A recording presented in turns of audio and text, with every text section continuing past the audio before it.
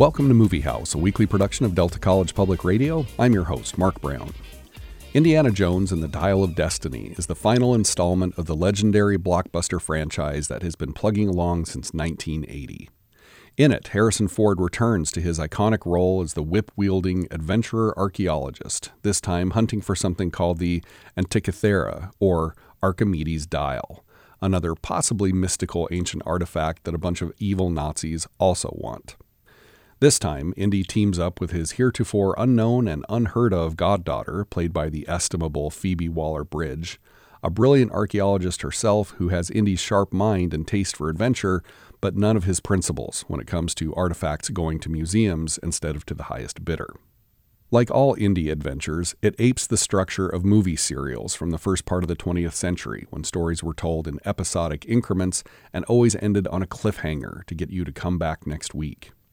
In this case, we see a digitally de-aged Indy encountering the Archimedes Dial for the first time aboard a train during World War II.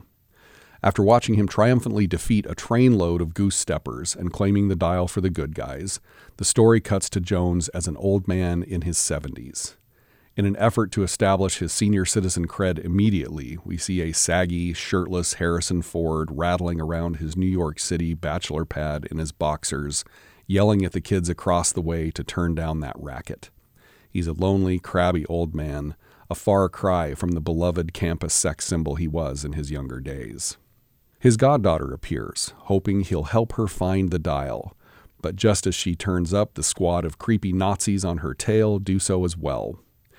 The leader is played by Mads Mikkelsen in full round glasses creep mode.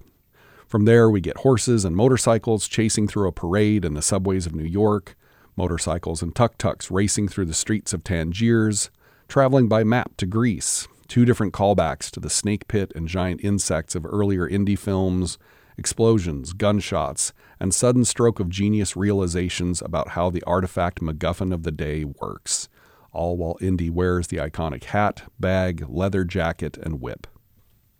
James Mangold took over directing duties from Steven Spielberg and does a pretty good job of aping his bright, kinetic style and breakneck pacing. Waller-Bridge is a fun addition and definitely has those 20th century proto-Lara Croft Tomb Raider vibes that work well in this setting. For someone as hyper-aware and savvy as the writer of Fleabag, she does a good job of giving herself over to the silliness of the story. The film rounds out Harrison Ford's senior citizen victory lap return to all of his iconic roles. He's already been Han Solo and Rick Deckard again, so the only truly impactful role left was this one. With each legacy role return, it seems he's addressing the failures and limitations of fatherhood. Han Solo was anguished over his son's turn to the dark side. Rick Deckard had to reconcile with giving up his miracle android child in order to protect her. And now Indiana Jones has to face the wartime death of his son and his inadvertent abandonment of his goddaughter. It raises the question, when he was the biggest movie star in the world in the 80s, was Harrison Ford actually America's dad?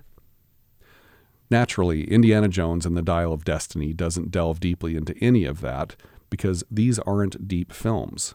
They're meant to be zippy, fun adventure picks with a few laughs, a few scares, a moment or two of sweetness, and a big bang at the end. And in that capacity, the movie is fine. It's a solid approximation of Spielberg's original magic. Better than Crystal Skull, but of course inferior to Raiders and The Last Crusade.